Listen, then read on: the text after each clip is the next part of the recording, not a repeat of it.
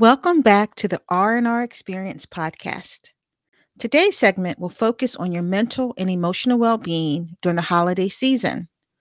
Although depression, anxiety, and grief can occur any time of the year, the months of November, December, and January can be especially difficult. It is impossible to cover every mental health ailment. So today we will just look at depression, anxiety, and grief, and hopefully give you some tips to use during the holiday season and other times throughout the year.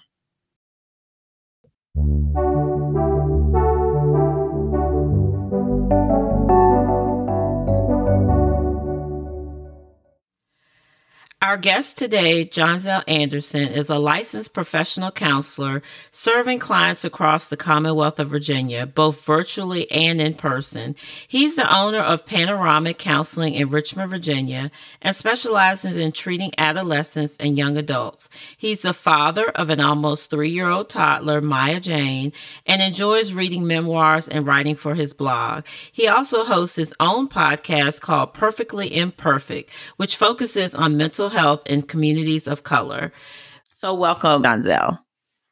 Thank you for having me. So the first question I wanted to ask you, since we're going to be talking about on this podcast about depression and grief, what exactly is mental health? Like, what is the terminology? How do you describe mental health? Okay.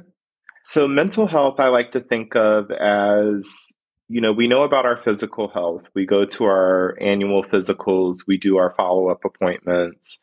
If needed, we take medications, we exercise, we tend to our physical being, our body.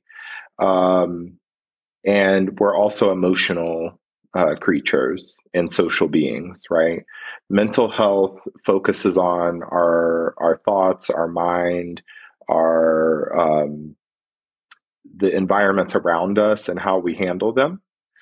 So mental health doesn't necessarily mean that something is wrong with your emotions. It just means the functioning of those elements. So if we were talking about our physical health, we could say, oh, I'm healthy. I can move well. I eat healthy. My body does what it's supposed to do. Mental health is that for the mind. Okay. So why do you think there is a stigma around the word mental health, especially in the African American community? So that's a nuanced question. Part of the reason for my podcast is trying to peel back some of those layers, but the stigma around mental health, let me think about that for a second. Many different sides to it. I think one is a lack of understanding. Also, as Black people, we historically in the medical field have been used as research subjects, and so there's a big amount of distrust towards anything that's considered clinical. Mm-hmm. And every Black person can probably name at least one person who's said something along the lines of therapy is for white people. So we have those messages being sent out. And we also have the internal policing within our communities where if somebody, say, goes to a psych ward at a hospital, or if they take a medication for their bipolar, or if they have a, quote, mental breakdown, which oftentimes is a panic attack or a burnout, right? Mm-hmm. They're seen as being crazy. And within our Black and brown communities, we often treat those who are struggling with their emotions as less than, and it's usually based in ignorance. We just don't know better. So there's a lot of stigma around it, and I've heard countless stories of people who have dealt with that stigma within their families, within their communities, And the most dangerous part of stigma is that it keeps people from accessing the resources and the help that could improve their quality of life. That's good, because That makes sense. I'll say from my own personal experience, I had a panic attack, a major panic attack. I had never had one a few years back when my husband was going through cancer treatment. And I remember talking to my primary care, and I was telling her what happened because I had to end up going to the ER that day. And I just felt like my muscles were like burning underneath my skin. Like, I just felt horrible. So after that, I went to see her and I was talking to her, and she was like, "Well, Regina, I think you had a panic attack." And I looked at her, I was like, "A what? A panic attack?" Like, I've I've never had that before. I had never experienced anything like that. But once she kind of broke everything down, she was like, "Yeah, sometimes people can react to things after, things are over with." And she was like, "Well, if you find yourself, having issues with that, after you leave, let me know." And, she said, "We can talk about some alternatives as far as medicine." And I was very reluctant because I really had just always thought, like, well, if someone has to take medicine, it's that myth, like, oh, they're crazy. And that's kind of the comment I made to her because I didn't know. I was just going by what I had heard people say. And she was like, "No." She said it's not, because we were talking about Xanax. And I was very, very reluctant to like even have that conversation, even knowing the extent of my panic attack. And then I was having them like more often, that I couldn't drive. I just felt like I was going to jump out my skin. And thank God for having a good doctor. We were able like to really sit down, and she broke everything down to me, in medical terms. And so I became more comfortable once I got the education that I needed, instead of just going by like the myths that I've always heard throughout the years. So I think that's good that you pointed that out, because sometimes we're just misinformed. Mm-hmm. And that was a good point you Well, let made me at the pick. end about the education being a great way to fight stigma. That's really the solution to it, especially within the Black community. Absolutely. Well, I wanted to piggyback on what you were saying as far as your grief. How does grief, anxiety, and depression overlap? How is it connected? It really depends on the person because, for example, if I take say I have a headache and you have a headache, and I take a Tylenol, right? It may react different for you than it will for me, Mm-hmm. right? Mm-hmm. So when it comes to grief and anxiety and depression, I may experience it as, for example, anxiety has many symptoms other than worry. Anxiety has sometimes irritability. Sometimes it comes across as anger. Sometimes it comes across as indecisiveness, flakiness, isolation. There's so many different ways that it can express itself. Just like if different people were to all have a headache and they take a Tylenol, it may react with them very differently. As far as anxiety, depression, and grief, it is very possible to have all three. For example, Regina lost the love of her life, and that is a deep, ongoing grief, right? Grief doesn't go away, it just changes forms, and it changes shape over time. It hopefully, with doing the work, becomes something that is more livable, right? If right when it happens, it's sharp edges. Over time, those edges start to round off and become a little bit more bearable and more comfortable.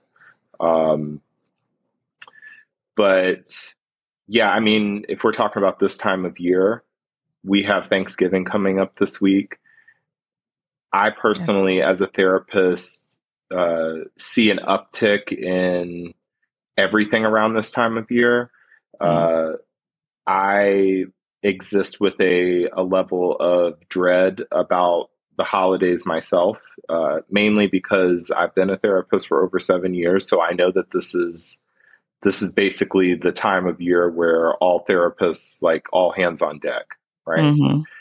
People, especially Black people, are going home to chaotic families, broken families, dealing with the person in their family who has an addiction, dealing with financial burdens, dealing with oftentimes the holidays bring up that grief, the people who we've lost in the past year, or um, I've noticed that even working with clients, when bad things happen, they somehow often develop an association with the holidays, right? So people who say lost someone 3 years ago, but it was right before Thanksgiving, they have a permanent association then with Thanksgiving, right? And so Mm-hmm. they're dealing with the grief, but they're also dealing with anxiety leading up to it, that dread, that knowing that they're going to have those heavy feelings. Mm-hmm. And so to answer your question, they can be very interrelated and um, all happening at the same time. And sometimes people can have one of those three things going on. Sometimes they can have two of them going on. So they can definitely be intertwined, but they can exist independently too. And it really depends on the person who's experiencing it, but also the environment that they're in. And there's a lot of different factors that are at play there. Mm-hmm. Hmm. Okay. Are there any particular signs of depression? Because I think we've seen a lot, in celebrity news and local news where, a lot of people have committed suicide. And I think probably Mm-hmm. the number one thing you hear people around them say is, well, I didn't know they were that bad. I didn't see she looked like she was okay. He looked like he was okay. What are Mm-hmm. the signs that we need to look for, if we feel that someone has, gone to that stage of depression? Yes. So this is definitely the time of year where, like I said, it's all hands on deck for therapists and mental health workers, because we have an important thing that happened a week or two ago, and that's daylight savings time. Mm-hmm. And what happens is our uh, circadian rhythms are kind of thrown off kilter because our clocks change, and we're seeing the days end sooner. And for you know people of color, we have melanin, but one of the drawbacks of that is that we don't absorb vitamin D as readily. Mm-hmm. So vitamin D is correlated with mood and mental health. So most people start to experience like a slump. It's referred to as like seasonal depression, also known as the winter blues, seasonal affective disorder. And some people have varying levels of symptoms. As for your question of like what to look for, especially as related to depression turning into like suicidal ideations and stuff, isolation is a big one. Hmm. Because we're indoors, because it's cold outside, because of that, we aren't seeing people as often in the colder months. And on top of that, we still have COVID and flu and all these, is it called RSV or something? All these different things going around, and people are cautious, so we're already reducing our social interactions. So we can't always see when people are isolating. So I think that's a big one. Other signs could be fatigue, being burned out, um, forgetfulness, disorganization, irritability. You might notice if you are or somebody you know is feeling depressed, you might notice they're sleeping a whole lot, or they're not sleeping enough at all. And the same can be true for like nutrition. Sometimes depression makes people overeat. Sometimes depression makes people not eat at all. And yeah, it can show itself in many different ways. Yeah, I know with depression, sometimes people, it's confusing because they don't know if I'm just feeling blue or melancholy. And it's hard for them to figure out what exactly is going on. And especially if they don't want to diagnose themselves as having depression, they get used to the pattern of just feeling that way, feeling in a slump. That becomes the norm for a lot of people. I'm managing, yes. And so that's one of the things we're trying to. How do you know if is it the blues or is it true depression? Do you self-diagnose? How do you know what to do? Okay. As a therapist, of course, I got to say you can't diagnose yourself. It's of course great to be able to recognize signs and to see when something's not quite right. But finding an actual diagnosis, you want to leave that to the professionals. And I say that as, I am a therapist, but I'm also a client. I see my therapist regularly, especially this time of year, because I'm very impacted by the winter blues, the seasonal depression. Mine actually kicked in probably 3 or so weeks before daylight savings time. It seems like it's starting a little bit earlier every year. So to answer your question, what's the difference between just the winter blues and like full blown like seasonal depression or just depression in general? The difference is the winter blues is a milder version. When I say milder, it means it's not significantly impacting your physical, emotional, social functioning. Depression or seasonal depression, depending on what we're looking at, is significantly impacting one of those areas. So your body, that's your fatigue, that's your oversleeping, eating too much, that's your body. Social, you're isolating yourself and it's impacting your social life, it's impacting your family life. And then you've got your emotional. Are you having crying spells? Are you feeling so overwhelmed? Are you having a panic attack, like what Regina was explaining about feeling like she was having a heart attack? And side note, because I've worked in a medical setting, I've worked at a hospital in a mental health capacity before. I've had doctors and nurses say that as much as probably 75% of people who come into the ER, and this is just a statistic based off of conversations, it's not anything exact, but as much as 75% of people who come in thinking they're having a heart attack is actually panic attacks. Wow. And people have never experienced it before. And the first encounter that people are getting with mental health is in the emergency department. And oftentimes those people are not well equipped to handle that as far as like educating and stuff like that. And in our community, Black people, oftentimes when mental health issues strike, the emergency room is where they go. And that's very indicative of how we handle our physical health too. We know, at least can count on one hand, how many Black people who will not go to the doctor for their checkups, their physicals, their vaccines, their anything, but they'll let it get so bad that they have to go to the emergency department. That's the only time they get health care. And again, that is systemic, that is generational. We have generational distrust in the health system, Yes. and all of these things. So the same thing is occurring with mental health. I can manage, I'm fine.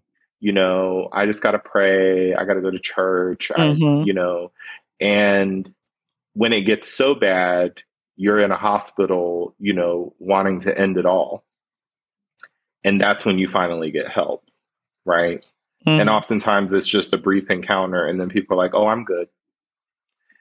It's that's kind of how it can like escalate and balloon out. So I forgot what the original question was, but I think I answered it. You did. You did. I wanted to follow up on something you said, because you talked about seasonal affective disorder, and it just reminded me of something. I lost my mother in July, and sometimes I don't remember that she's gone until probably close to the anniversary of her death. And then I feel really sad and despondent. And then I check the calendar, or there's a reminder, and I'm like, oh, maybe that's why I was feeling bad. It's as if my body or something knows what's going on, even though I'm not fully aware of what's happening. So just trying to be in tune to what's going on in my surroundings and that sort of thing during that time period. But I do know that there's a definite connection, like with the mind body, even if I'm not always aware of what's happening. Yeah, we experience things like I explained, physically, emotionally, and socially. And if you have a faith practice, sometimes even spiritually. So we can experience the same event in all of those different areas, right? So I know Regina experiences an increase in anxiety around the anniversary of her husband's passing.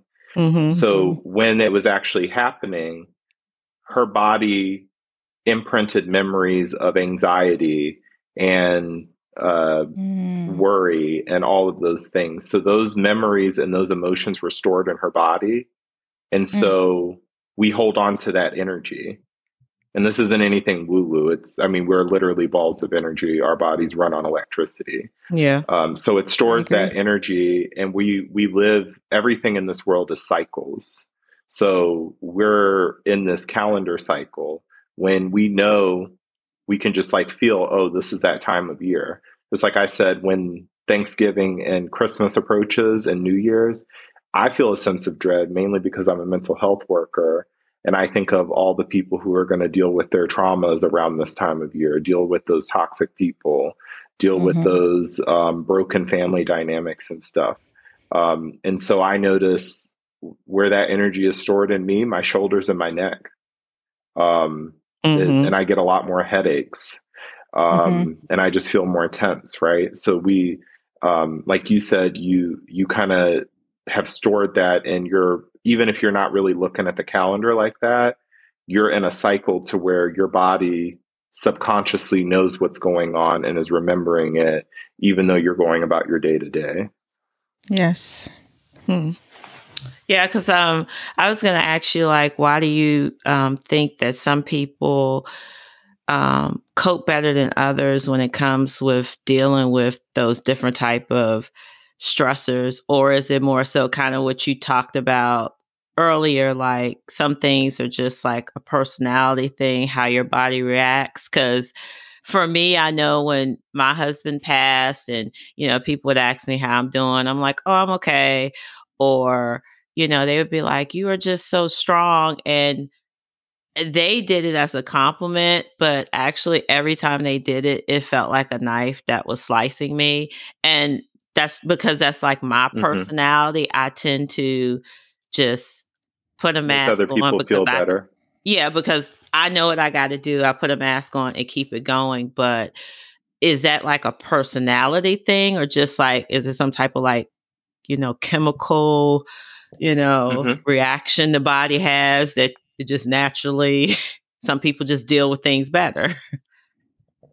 That's a great question.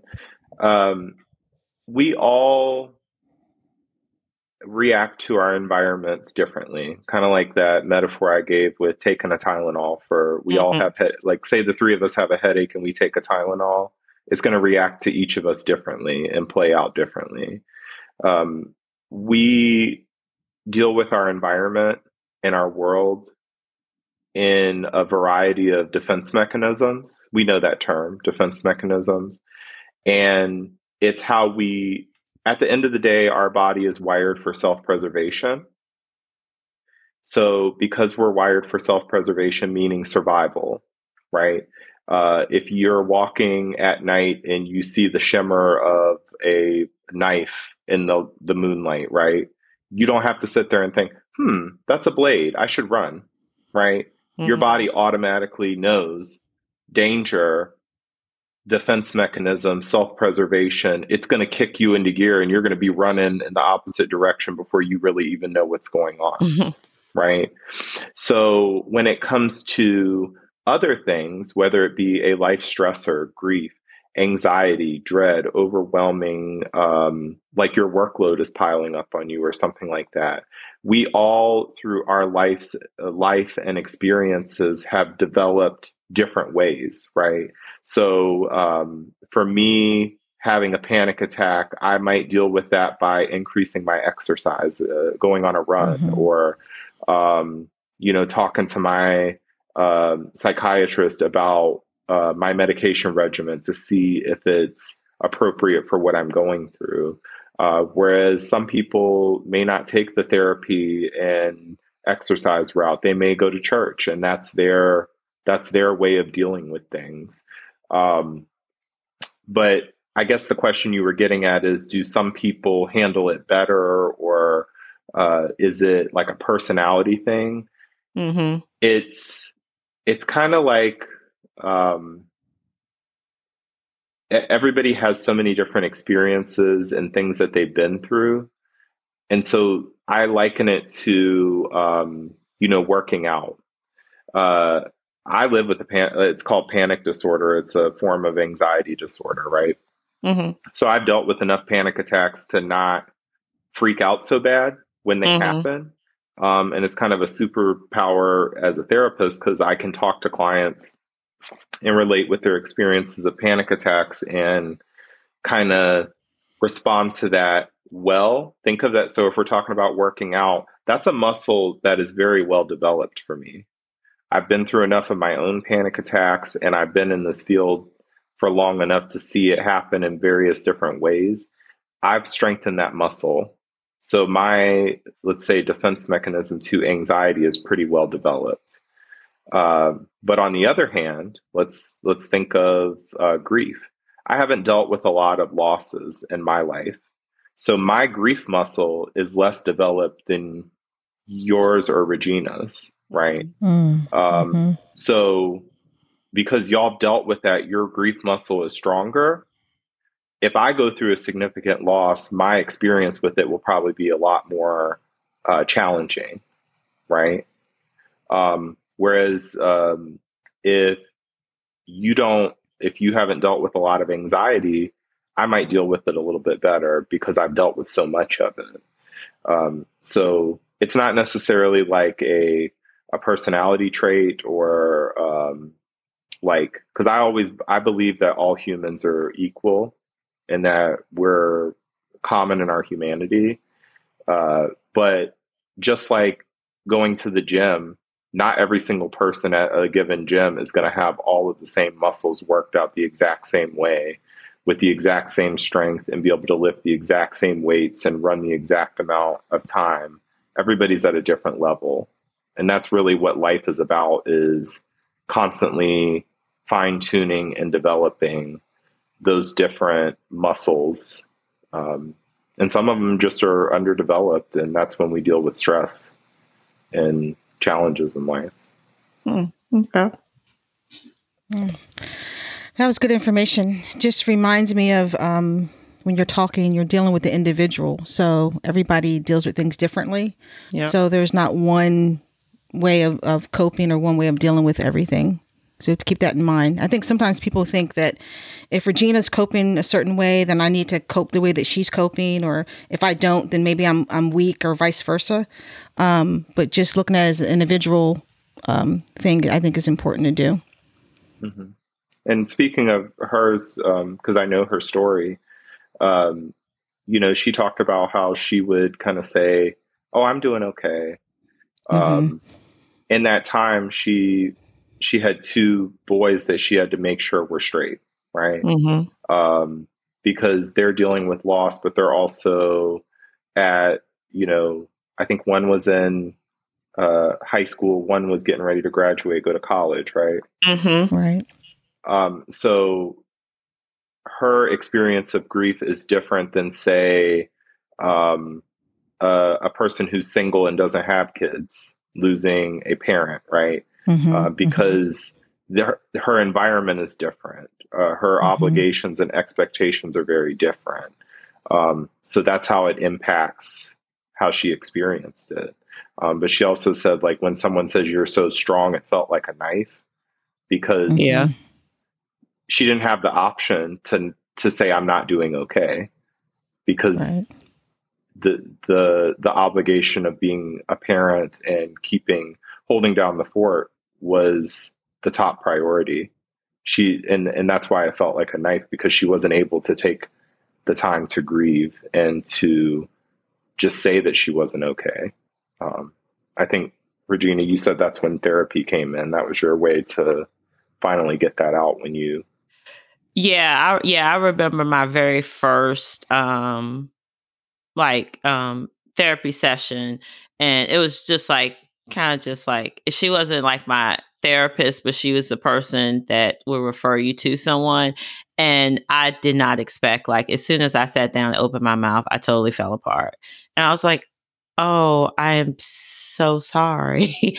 And she was like, you're fine. You're fine. And I was like, I don't even know what happened. But I will say, because I had children, there were many times that my feelings had to be pushed down in order to be strong for them. So, had we not had children, I can't tell you how I would react, because it would still be different. But because I had children, I put my feelings, sometimes I push them down, because, we as women, you got to be strong for everybody. So I am definitely say I am guilty of that. But yeah, it was, first therapy session. I just was like, I don't even know what just happened. Yeah, I think for me, the oldest of 7, and when my mother passed away, a lot of the responsibility fell on me. So I didn't have the opportunity to grieve. I think I went straight into denial mode. And true story, it probably took me about 10 years before I even shared with other people that my mom had died. So when people would see me, they would say, well, how's your mom doing? I would say, oh, she's fine. She's great. That was my coping mechanism. I knew that it happened, but I didn't want to deal with those feelings. And it was easier for me to focus on my siblings and what they were going through and making sure that they were okay. I was in that protective mode, but I really needed to focus on myself and get myself therapy. I'm an advocate of therapy. I think it's wonderful. Yeah. And it helped me get in touch with some of my feelings and deal with some of the grief that I had. This brings me to the question, is depression, is it genetic or is it caused by environmental factors? Another great question. In anybody who's, say, been in a psychology class or anything along those lines has learned about the concept of nature versus nurture. And so basically what nature versus nurture is your nature is your genetics. That's what you're given, kind of your standard equipment, right? Say both of your parents are alcoholics and their parents were alcoholics. Genetically speaking, your nature is going to be predisposed to alcoholism, right? That's your genetic. But the nurture is your environment. It's what you're given in things that are changeable, right? So you may have the nature of being predisposed to alcoholism, but if you're brought up in a healthy home environment where there isn't events and things that are activating that genetic component, you could probably be okay. Same thing goes with raising children. they've done studies where, say, identical twins were put up for adoption at birth. One child went to one family, one child went to another. And if they were very different environments, they have that same nature, right? They literally have the same genetics. Mm-hmm. But nurture is the environment that they're being raised in. They can turn out to be two really completely different people with really different outcomes. So to answer your question, it's both. Depression can be genetic. It can also be environmental. And I think specifically for folks of color, there's a concept that Dr. Joy DeGruy talks about. It's called post-traumatic slave syndrome. We, for layman's terms, basically Black people, we carry generational trauma from our ancestors that is passed down. And it's actually measurable. The stress and the trauma is passed down genetically. Just like I talked about, like alcoholism, that trauma of enslavement has been passed down. So we're already predisposed to those stressors of our ancestors, in addition to the environment that we live in today in 2022. So it's both. It's nature, nurture, genetics, and environment for depression, and pretty much any condition you can think of. Makes sense. So I know you touched on it briefly earlier about the differences, like racial and social differences when it comes to depression. Like, why do you think that exists, and how do we get past that, especially in the African American community? Like, how do we get past that? Another huge question that I wish I could answer easily. So you're asking me, are you asking me why it happens or how we get past it, or both? Kind of both. Yeah. Because I mean, we know that it exists. There are differences, with people's mindset when it comes to, seeking therapy for depression. It has to do with race and also just social, like financial wise. So, And economic barriers. Yeah. Definitely. Yeah. So I think I'll answer in two parts. So as far as why we're people of color are, say, behind the curve when it comes to mental health care. So we're talking about mental health, but mental health care, just like we talk about health, physical health, and then healthcare, right? So I like to compare we talked about how women are more likely to deal with their health and go to a doctor than men are. Sure. White people, or unmelanated people, if you will, are more likely to deal with their health than Black people. And then when you go to the topic of mental health, it looks very similar. Black women are more likely to go to therapy than Black men. Black people in general are less likely to go to therapy than white people in general. And the reasons are kind of what you touched on. Sometimes it's generational. Well, my parents never went to therapy.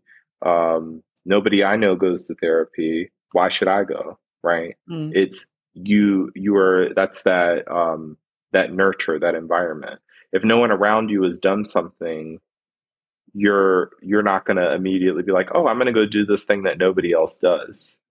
Right? You stick with what you know. So we do have some. I would say that we're less likely to utilize mental health services than our non-melanated counterparts. But I will say, from a therapist standpoint, that is changing, especially the year from hell that was 2020. Yeah. I truly thought when the pandemic hit, I thought that my business would fail.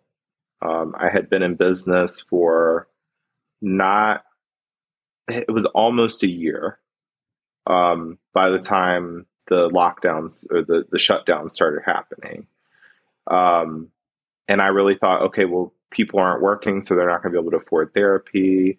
Everything went to being virtual. I'm like, no one's going to want to do it virtually when we've been doing stuff in the office, right? But what really happened is people needed mental health services more than ever. Think of all that isolation, that anxiety, the fear, that damn election that was happening the same year too. Like it was a nightmare. And so I actually saw my practice be busier than it ever was. And with regards to people of color, I would say before the pandemic and before that summer where so many people were dying, Black people, and the protests and things like that, I would say that the majority of my caseload were white people, somewhat affluent, upper middle class, wealthy white people. After the pandemic in the summer of 2020, my caseload, in addition to becoming more busy, became a lot more diverse. And I continue to get people of color who contact me to start therapy. And I'll ask, have you ever been to therapy before? And they're saying, no, this is my first time.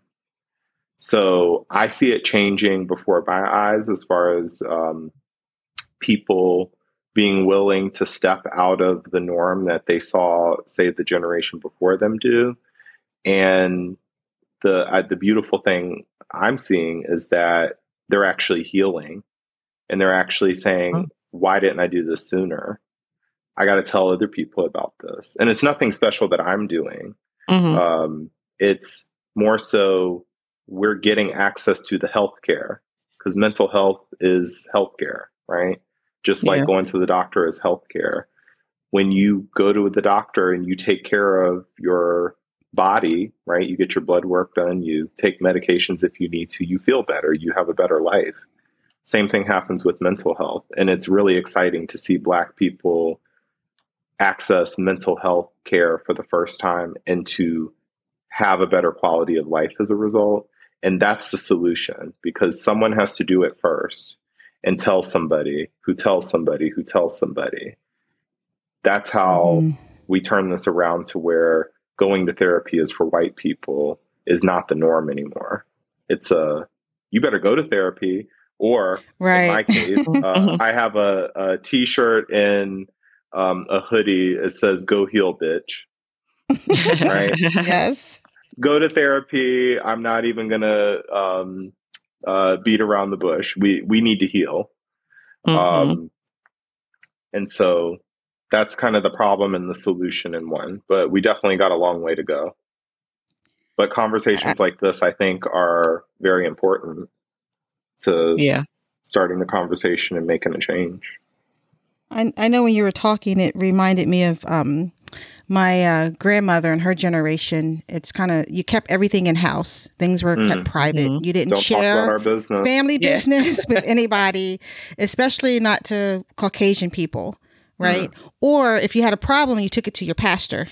That was a safe place. That was it. But going into therapy, no, you didn't do that. You didn't do that at all. So what could you say? What are some of the treatment options then if people are suffering with depression and anxiety and grief? Is the treatment the same? Is it different? Okay. So another great question. Y'all are giving me good questions. So the treatment always should mirror the problem. So we talked about the problem is, if we're talking about depression, anxiety, or grief, those things occur in our body, in our mind, and in our social relationships. So, and then if you're a spiritual person and you're spiritual, right? So the treatments follow that same outline. Your treatment for your depression should deal with your body. Does that mean you need to get more sleep? Does that mean you need to get a gym membership and work out to work on those hormones to level out your depression? Does that mean taking medication? That's part of your body. Emotions, going to therapy. Also, medication can deal with the emotions as well, right? Journaling, that deals with the emotions. Social, right? If you have depression, you might be isolating, forcing yourself to get out of the house and spend time with people, joining a group sport or a club or a community activity, right? Doing something to treat that, joining a Facebook group or a book club or something like that, right? And then also that spiritual component. If you have depression, you may have skipped going to church, right? Because you just don't know how to deal, and you're sleeping so much, right? It may mean maybe you start by watching church online, or if you're maybe not a church person, maybe you meditate. You start meditating each day, or maybe you I don't know, burn some sage, walk it through your house and burn some sage. There's spiritual practices. So if the problem is biological, psychological, social, and spiritual, then the treatments need to be biological, psychological, social, and spiritual. And there's hundreds of different things you can do in each of those areas. I love that. Mm-hmm. So someone might be, listening to our podcast and, maybe they're thinking like, what, they gave some really good information. I understand what they're saying, but I don't have insurance or the financial means to pay for therapy. So are there any options? My daughter just walked in, so you may hear some toddler in the background, but I'm listening to your question. Yes. I mean, are there any options out there for them? Like, I don't know, like any type of like grants, just anything. Another great question. So I was talking earlier about how mental health care is healthcare. So because it's healthcare, there are so many different ways to access it. If you're a living on a low income, you most likely qualify for reduced or free healthcare, whether that be through the healthcare marketplace or through Medicaid or Medicare. Once you secure those things, there are lots of providers who accept those insurances, right?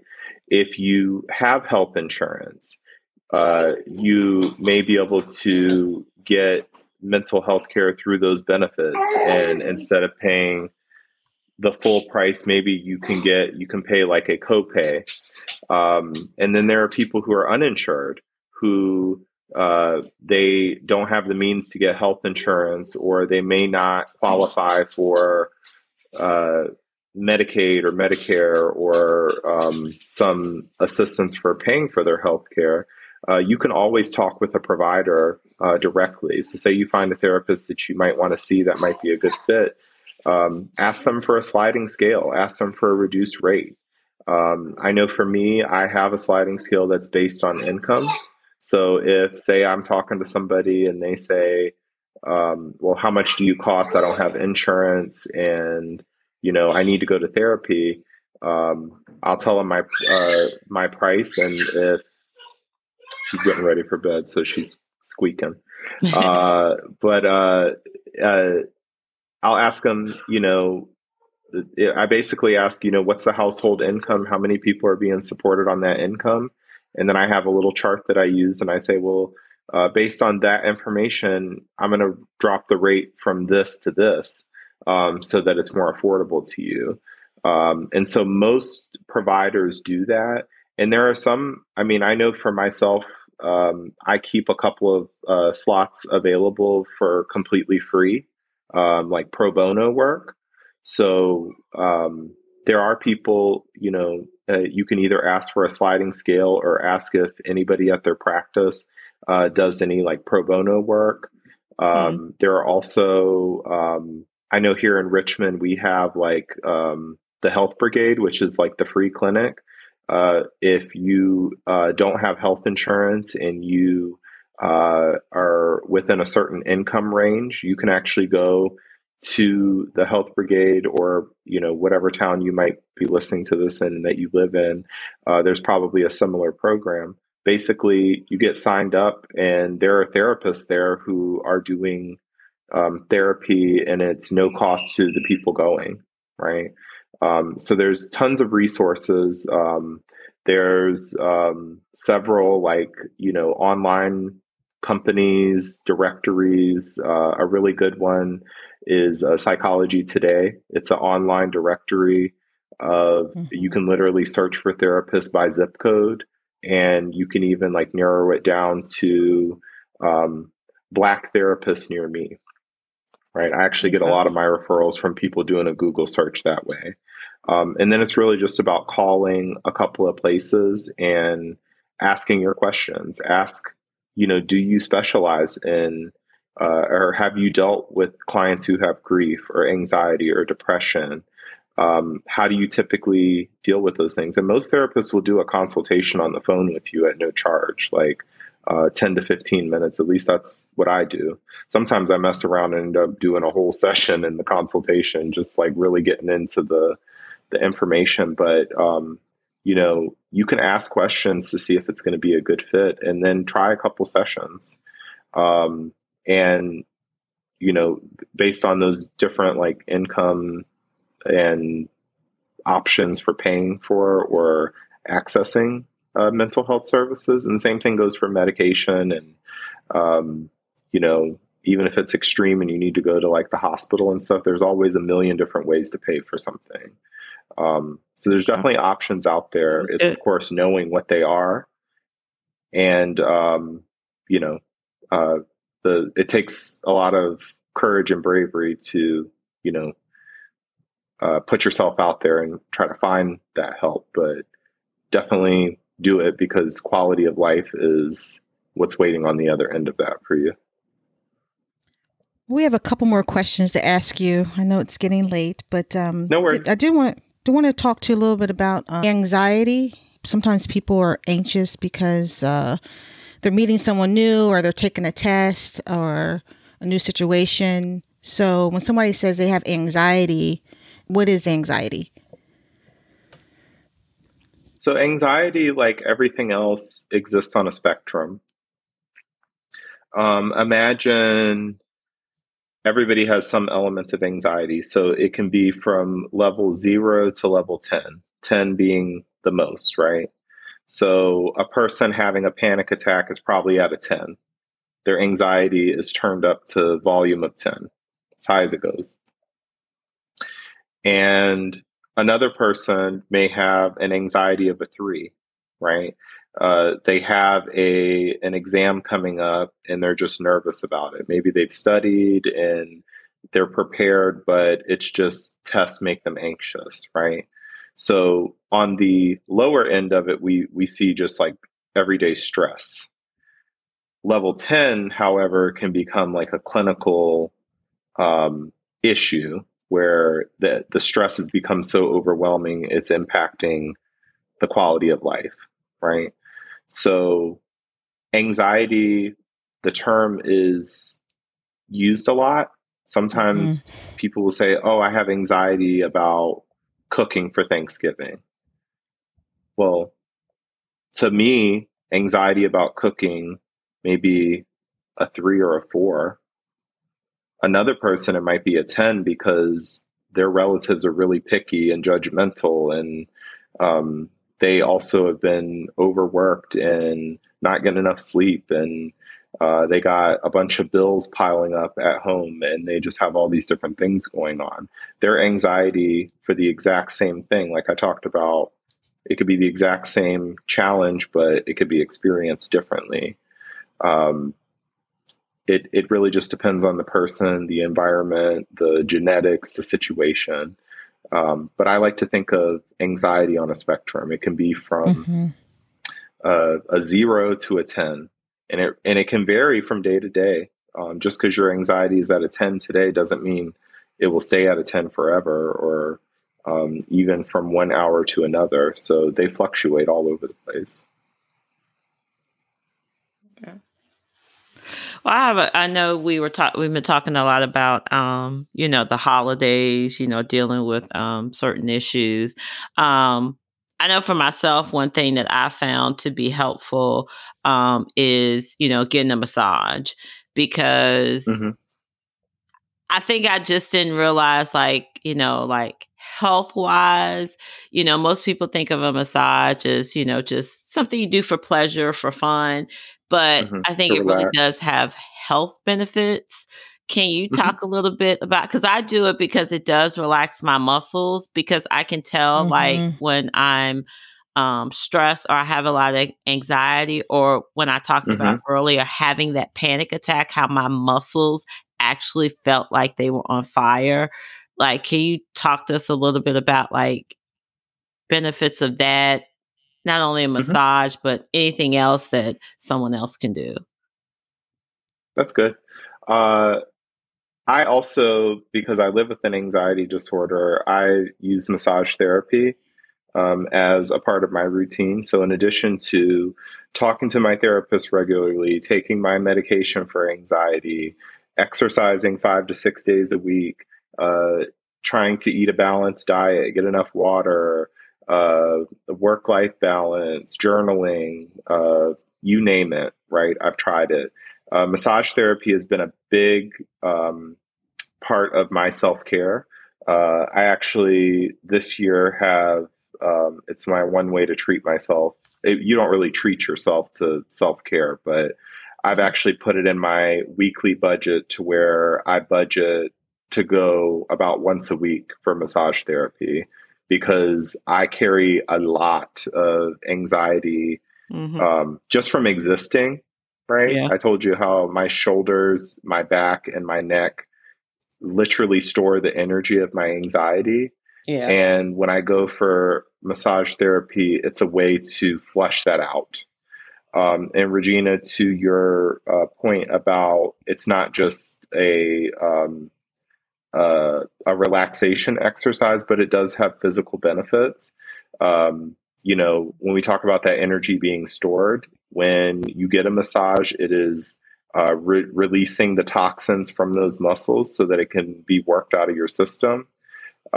It's also, strengthening and kind of cleansing the muscles of the stuff that's like hurting us, right? And I'm sure, and I've been told it like helps with your blood pressure, circulation, mood. It does other stuff, Okay. scientifically speaking. So it does have benefits. You had mentioned, well, what are some other things in addition to like massage therapy? I mentioned several, like exercise, Hmm. medication, therapy, journaling, going on a walk, doing a FaceTime with someone you haven't talked to in a while, um, getting a coloring book. Grown-ups can have coloring books too. Um, Yeah, I color. do.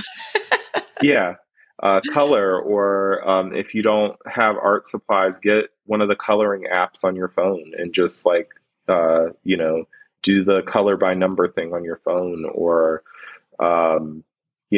watch a TV show that you've seen a million times so that you don't have to think too hard. And you can kind of just, exist in that, knowing what's going to happen, and kind of unwind that way. Read a book. There's a ton of things that we can do. About Help. breathing exercises, do they tend to help people with anxiety issues? Yes. So that's a good question. I've had a lot of clients who have done like meditation and breathing work, and it's been very helpful to them. Uh, the thing about, at least for me, meditation and breathing exercises are not things that I personally use a lot. But just because it's not something I use doesn't mean it's not beneficial. So, yes, I know that breathing work is actually very beneficial to some people. Some people may benefit so much from it that that's their equivalent to going to a therapist, is doing their breathing work or doing their daily meditation or doing their daily journaling. Or even, for the religious people, like doing a devotional or a spiritual practice. So, like I said, there's this like menu of different things you can do for your mental health. Not everybody is going to order everything on the menu. I think it's important to know what all the options are, but trying a couple of things and seeing what works for you. And what works for me right now in November of 2022 might not be the exact same things that work for me in November of 2032, right?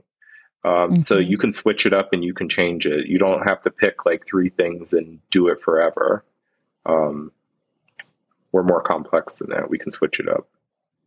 That's good advice. Good.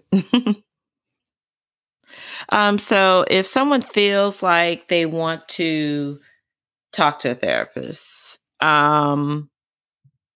what are some things they should look for in a therapist? Because I feel like it's good to have somebody that doesn't know you. I know some people might feel it's a little weird talking to a stranger, but I can say from my own personal experience, it helped me talking to someone that did not know me. Not that family and friends did not mean well, and I didn't appreciate everything that they were doing, but I needed that outside person. So, what should someone look for? I know, like I said, when I had that initial meeting with a therapist to get a referral, she was basically like a referral person.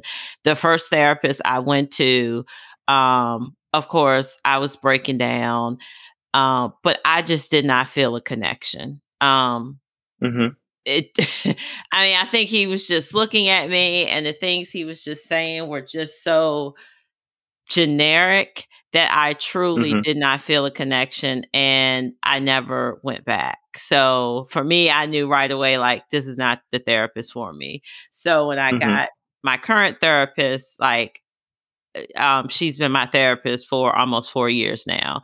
So I do think it's something that you have to feel a connection with. But what are some things that someone should look for in a therapist? That's a great question. And I have another metaphor for you. Finding a therapist is like shopping for a new car. So, there's 3 of us in this conversation, right? Say we all need to go buy a car. Regina, you're going to want something particular. You may want leather seats, a sunroof, and 3 rows of seats, right? I might want something small that is an electric car that has a bunch of technological features to it, right? And you might want a sporty convertible or something, right? That is kind of like what shopping for. It sounds weird, shopping for a therapist, but it's kind of like the same thing as like buying a car. You have to know what you're looking for to some extent, right? So if I'm dealing with anxiety, well, one of the top things on my list is somebody who works with anxiety, right? Yeah. For some people, they want somebody who looks like them, right? So if you're a Black person, you might want a Black therapist. If you're a guy, you might want a male therapist. If you're a mother, you might want a therapist that has kids. If you're LGBTQIA plus, you might want somebody who is either specialized, a member, specialized in working with the community, or somebody who is a member of the community themselves. There are a lot of different ways that you can kind of narrow down your search for a therapist. And the cool thing about living in the digital age is you go to Google and you type in, say, Black male therapist near me, and a bunch of people will pop up. And when you start with those kind of like, if you make like a top 3, because when you go car shopping, you might say, okay, I want an electric vehicle with a sunroof and I want heated seats, right? Mm-hmm. If you're looking for a therapist, you might be like, I want a Black male experienced in anxiety that has kids and offers in-person sessions, right? So it's like that's my kind of wish list. I'm gonna try to find somebody who meets most of those needs, right? And sometimes when you're car shopping, you don't get everything on your list, but you can find something that you can live with and that you like and that you're comfortable with. So you oftentimes don't buy the very first car that you look at when you go car shopping. So know that if you go to therapy, especially Black people, brown people, if you go to therapy one time and it's not a good fit, don't think that all therapy is not a good fit. That just means you test drove the wrong car. Go try That's a good analogy. Go to a different dealership. Right. Yeah. Or sometimes the expectation is that the therapist is going to fix everything. So I'm going to go that one time and then I'm going to walk away. You need to fix me today. Better. Fix me I paid you my $100. Now fix me. Right. Fix me. So yes. Yeah. If it worked like that, I would charge higher rates because it would be a one and done thing. Oh, well, I fixed you. That'll be this price, right? But like most things in life, and kind of going back to that like working out metaphor, we're going to therapy to work a particular muscle, right? It might be our anxiety muscle. It might be our grief muscle. It might be our depression muscle, right? You don't go to the gym one day and then walk out ripped. You got to go to the gym several days for several months for several years to go from flab to ripped, right? Yeah. Got to work in. That's kind of what our mental health does. And not everything takes years to deal with. You'd be surprised. I mean, some people do grief counseling. They have 3 or 4 sessions and they're really feeling very, very much better. Some people go to grief counseling and they go for years, right? It's just really depends on the person, the situation, the context, their support systems, their genetics, their hormones, their everything. Like, there's no one size fits all. Yeah, you can have short-term, long-term, or even maintenance therapy. That's something that I enjoy doing. I don't go on a regular basis. I do a check-in every now and again just to make sure my mind is right. It's like going in and getting your oil change. Yeah. So what is the one thing you want listeners to take away from today's discussion?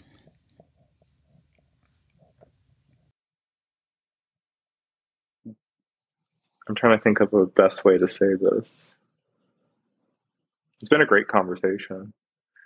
I would say be kind to yourself.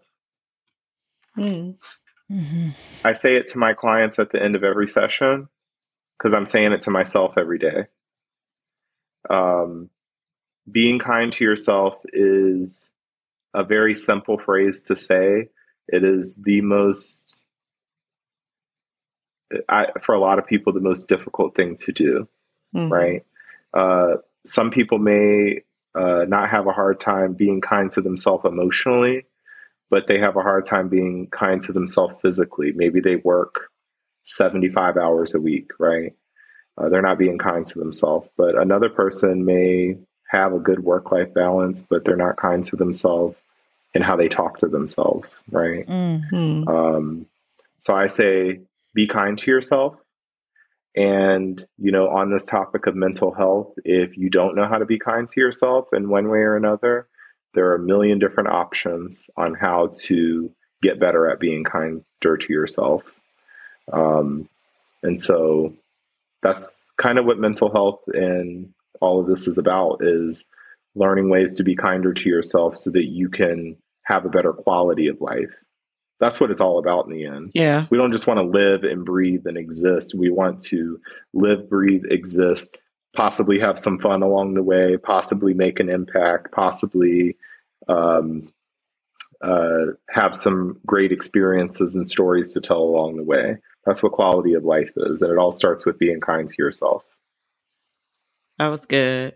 Well, Jonzelle, we want to thank you for coming on our podcast today. You have shared some great information, and we hope that the information that you shared will help someone who is dealing with any of the issues that we discussed today, that they will be led to reach out for help, because help is available, like you said, and no matter the race or financial status, there is help for everyone. So we thank you again for taking the time out to talk with us and sharing the information. Thank you for having me. And how can we reach you? Would you like to share your information? Sure. Thank you. So if you are in the Commonwealth of Virginia, I offer sessions throughout the state of Virginia virtually. So you can find me at panoramiccounseling.com. If you're in the Richmond area, I also offer sessions in person. In the Richmond and surrounding area, I do in-person sessions as well. So the best place to find me is panoramiccounseling.com. I'm also on Instagram, and I have a podcast. So if you're looking for my podcast, the easiest way is to just search my first name, Jonzelle, Johnzelle. And that's usually the easiest way to find it. But the podcast is called Perfectly Imperfect. And that's where I talk pretty in depth about mental health in communities of color. So, those are a couple of ways to get at me. And also, we want to let our listeners know, you can also email us if you have any questions regarding this podcast or any future podcasts that we will have. You can email us at rnrexperience1@gmail.com. If you're in crisis, you can call the U.S. National Suicide Prevention Lifeline at 1-800-273-8255. That's 1-800-273-8255. You can reach them anytime, day or night. You can also contact them through the crisis text line by simply texting 988. That is 988 for free confidential support, day or night. You are not alone.